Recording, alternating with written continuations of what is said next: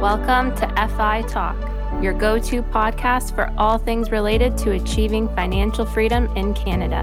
Here's your hosts, Tom and Brandon.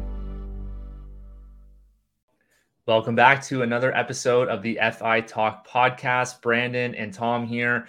We're excited for this one because it's something that we feel is really needed with a lot of people these days in terms of, first of all, we're going to be talking about monthly cash flow and how to increase it, how to decrease the amount of debt that you're paying on a monthly basis, any subscriptions, all that good stuff. We're going to dive into it and go through 6 tips on how to increase the monthly cash flow.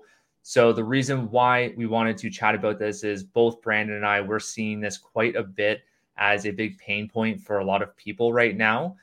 Being in the mortgage business, we kind of get to see all of this firsthand. And so we figured we'd make an episode on this specifically to help you guys out, because maybe you're out there and you're feeling a bit pinched on your monthly cash flow right now.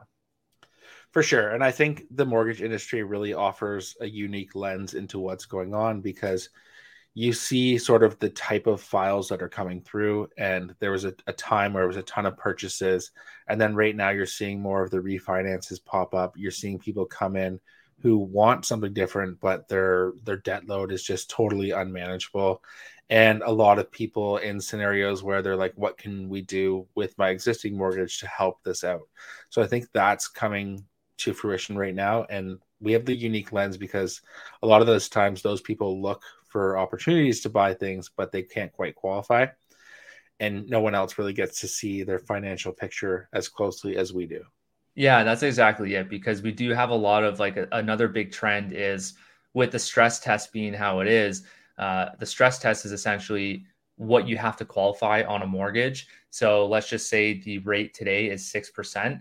The Canadian stress test is basically saying, hey, you have to qualify at 8% because we're adding 2% on top of that actual contract rate. So with the stress test being around 8% today, even higher, it's a lot harder for people to qualify versus 2 years ago. So a lot of the times we're getting a lot of clients come into our world where they're actually looking to purchase, but reality is they might not be in a situation to do that. So we, as a whole, Brandon and I, we look at other opportunities to help them, in this case, with their monthly cash flow. So why don't we dive into number one? So number one's a pretty straightforward one. Go through all of your monthly subscriptions. So whether you have some subscriptions that you don't even know about, like I went through mine 2 months ago with my wife. There's a couple in there. I was like, why are we paying for this? We have to give you an example, we were paying for Netflix and we don't even use it. I know it's I think it was $12 a month. It was pretty cheap, but those things compound. If you get rid of multiple of those, if you look at it a yearly basis in terms of how much you're paying into it, if you're not using it, just get rid of it. Exactly. You can always add it back into the mix. And I would say anything where you this seems insignificant, just multiply it by 12 and look at the annual of that. And then look at what that would be if you put that to another debt. And we did the same in our household. And I realized I'm like, hey, do you plan on going to the gym at all? And she's like, yeah, I guess. I'm like, well, I've been paying for this family membership at a local gym for over a year. And I can tell you, I haven't been there in 8 months. And I'm like, I don't know the last time you went. And she's like, oh, it's been a while. I'm like, why don't we just get rid of it? I'd rather buy some yoga classes one by one for you and do more of an a la carte style than have this gym that both of us aren't using. So we got rid of that. That was a nice one there. Sometimes it's just little things that you're not even cognizant of. I was paying for storage for photos that I had migrated to another drive folder. And I was just like, okay, it's a couple bucks here and there. Slowly adds up. Yeah, exactly. And you're a runner now, so you don't need the gym, man. Exactly. Maybe in the winter you might. That's the thing. You don't need it if you're someone that likes to go to the gym and you like the idea of having that membership to always fall back on. Maybe it's the summer, the fall, the spring, you take those months off, and then in the winter you go back, and that's going to save you, say, 8 months out of the year.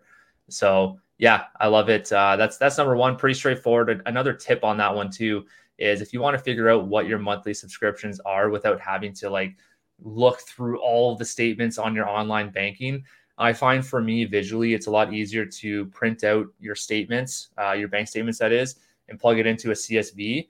That way you can filter them and organize them based off of the the type of payment that you're making there. It's just a little easier to view. Yeah, visually, that's a nice trick there. Yeah. The next one, this one's a little bit more of a pain in the butt because you do have to get on the phone and deal with quite often overseas call centers, but the savings and the opportunity is there if you have the patience. And that is to call your existing cell phone, internet providers, basically anyone that's a non-negotiable monthly subscription, and call and negotiate with them for better rate, better terms, maybe a product upgrade here or there, and just say, hey, you know what, like we're in a pinch. We are looking for savings here. We're shopping with other vendors and we're looking to move to the one who offers us the best rates and terms. What do you think in terms of retaining us as a loyalty customer? It's going to take a bit of escalation, but you will get something if you're patient with it. Yeah, exactly. Patience is key on this one. It's going to maybe take a bit to get through to someone, and it's frustrating. I get it. I've been there. I went the opposite direction, and I ended up getting a higher payment on my cell phone. But the reason being is because I was paying I only had 5 gigs of data, so I was paying for the extra gigs. So I guess I saved in the end, although my monthly payment went up. But yeah, it was a pain, man. I think I was on the phone for like probably 45 minutes through waiting and talking to someone. So I get that. But if you just kind of go into it knowing that you got to be patient and maybe do some tasks around the house with your AirPods in while you wait, all good. Yeah, or crack a bottle of wine and just yeah, that's a preferred method. Yeah. Last one, or not last one, excuse me. Third one here is to request a new home and auto insurance quote. And we just got a new partner in the broker channel, and we've been doing this for a ton of clients. And the savings have been huge. So what they're doing is they're just taking your existing home and auto policy and they just shop it to 10 other lenders, similar to how we would with a mortgage. And I haven't had a client come back yet who hasn't received savings. So it's a good win that way. And they're doing all the legwork for you. So it's no effort on your side. You just have to have that initial point of contact. Yeah, exactly. They're super efficient on their end, and they whip up some pretty good deals. So that's a quick and easy one for sure. For sure. And that one compounds quickly as well, especially if you had, let's say, a speeding ticket 4 years ago when you set up your initial policy. Your current insurance provider isn't going to give you a discount based on the time that ticket was, but a new policy offer will look at that and remove it from there. So it's a good win to put some distance for those of you who have a heavy foot. Yeah, exactly. So number 4, consolidate using existing debt. So what do we mean by that? Let's say, for example, you have an unsecured line of credit or credit cards, which is the worst one. Credit cards, you're looking at an average of around 20% interest on whatever debt you have on there. That's the first, if we see that on any of our clients, like that's the first thing we try to get rid of for them is the high interest credit card debt. And then second to that is the unsecured line of credit, like I mentioned. So what's the difference between an unsecured and a secured line of credit? Well, easy definition is secured line of credit is registered against your home, and that'll typically be bundled in with your current mortgage as it is. You can have a standalone secured line of credit. If you don't know the difference, you could always reach out to us and we'd be happy to take a look for you. But the difference between those two as well is a secured line of credit is going to have a lower interest payment. So let's say you have debt on your line of credit, your unsecured one, or credit cards. Then what we can do is you can bundle that in with your actual mortgage. So you're increasing the actual mortgage amount. But with that being said, even though mortgage rates are a lot higher today, it'll most likely still make sense to bundle in with your mortgage because let's just say worst case, a 7% interest rate. Well, maybe not worst case, but on average around 6 to 7 right now, then that's going to be a lot lower than especially a line of credit at 19%. So that's a really easy way to lower the monthly payments and also pay less interest because nobody wants to pay more interest. For sure. And a simple way to do this very quickly and efficiently, and I actually just did this yesterday for someone, was we took all of their credit card debt and they had an unsecured line of credit. Their credit cards were coming in at 21%. They had room on the unsecured line of credit, which was at 13.5%. So they paid off the credit cards completely with the line of credit. And in this person's case, they were a first-time home buyer. So they were just going to focus now on crushing that unsecured line of credit. But if you wanted to take it a step further, you consolidate into the unsecured line, and then that's going to be at like call it 13.5. And then you're looking at roughly prime plus 0.5 for a secured line of credit. So right now about 7.7. So if you wanted to shave off an additional 5% that way, you could then secure it to the home. There's a cost to doing it, but depending on how much debt is within the unsecured line, it can make sense to do it. Yeah, and I actually just had a client this week too. She had both a secured and an unsecured line of credit, and the debt was actually sitting on the unsecured line of credit debt. Quick and easy thing we did was transferred over to the secured line of credit. And again, another drop in the interest that she's paying. And then the second thing she was doing is she increased her mortgage payment not too long ago. And she was trying to pay down her mortgage because I find mentally a lot of people just want to be mortgage free, but it makes more sense to pay down the higher interest. So what we had her do was go back to her lender, lower that monthly payment, and therefore put that extra money that she has coming into her world, put that towards the actual higher interest debt on the secured line of credit versus the mortgage. For sure. And these are like things going back to your lender and having some of those conversations can be helpful. So if you fast track payments, that's one way to do it. If you've also set yourself up for accelerated biweekly and you want to just drop back to monthly, that would give you some immediate improved cash flow. Bear in mind, it will take longer to pay down the actual debt, but your cash flow monthly would improve. And another way to do this, point number 5, is to reach out to your current bank and see if they'll extend your amortization. So what this would look like is if you say you have 20 years left in repayment, you say, can you extend it back to 25 and lower the monthly payment? And sometimes you need a bit of a story as to why, but if you have a good enough reason and your lender is willing to do it, it can increase your monthly cash flow that way. If you find any extra savings, just use your prepayment privileges, put it against the loan, and you'll get yourself back there quite quickly. Yeah, exactly. And like you said, it's not a guarantee that they'll do this for you, but come into it with a good story. Maybe you don't even need to fabricate anything. Maybe you actually have a legit story and you are feeling the pinch. And we've had many clients go to their banks and actually get this done. So if you have questions on this one, feel free to reach out to us and we'll kind of walk you through on how to navigate that with your bank. But yeah, that's a quick and easy one. Extending amortization, which will lower that payment. For sure. The last one. Sorry, go ahead, Brandon.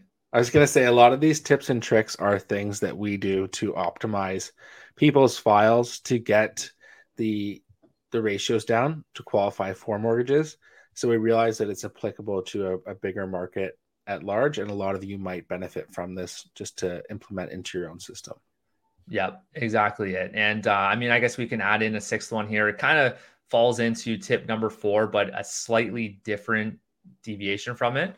So doing a straight up refinance. So what a refinance is you're going to break your mortgage and you're going to restructure your mortgage. So let's just say you have $200,000 left in your current mortgage right now, and you have about $50,000 of debt in other avenues. So whether it's the combination of the unsecured line of credit, secured, maybe it's your credit card, maybe it's a car loan. If car loans are huge, even if you have a 0% car loan interest, it might make sense to bundle that into your mortgage payment, because sometimes we could get those payments lower than what you're actually paying on your actual car loan. So that could be an easy way to, not easy. You still have to qualify for a mortgage refinance, but we can help you with that as well. So what a refinance is doing, you're breaking your current mortgage, you're restructuring it. You're going to extend that amortization, like we mentioned, bring those payments down and consolidate that debt into one place. For sure. And a lot of people are scared of this right now. We were doing so many of these during the pandemic when rates were low. A lot of people think this is an applicable strategy because rates are currently higher. But just to give you context, I did one this week where the client had a rate of 3.5%, and that's a pretty good rate right now. And the rate we were putting them into was 6.25% based on where their credit scores had gone to, because since they got their original rate, they had gotten into some credit trouble and they had $125,000 in consumer debt and they were starting to miss payments on that.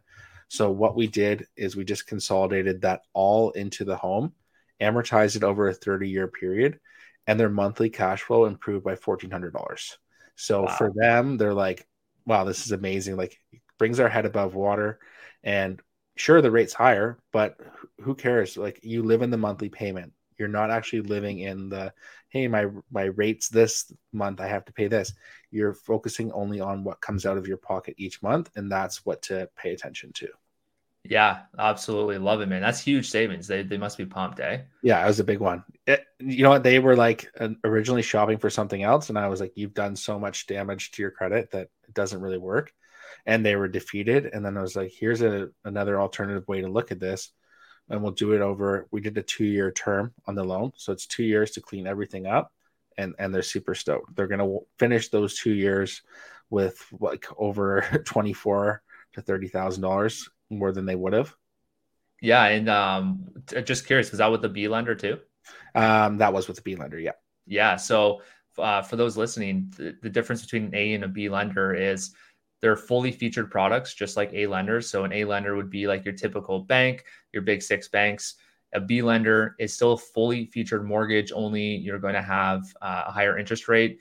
You're going to have a lender fee associated with that, sometimes a broker fee. So it's just more costly. But with that being said, what Brandon's going to do is closer to renewal, when those 2 years are up, the plan is to bring them back to the A side. So they're saving all of this money on a monthly basis. They're cleaning up their credit, and they're going to transition back to the A side.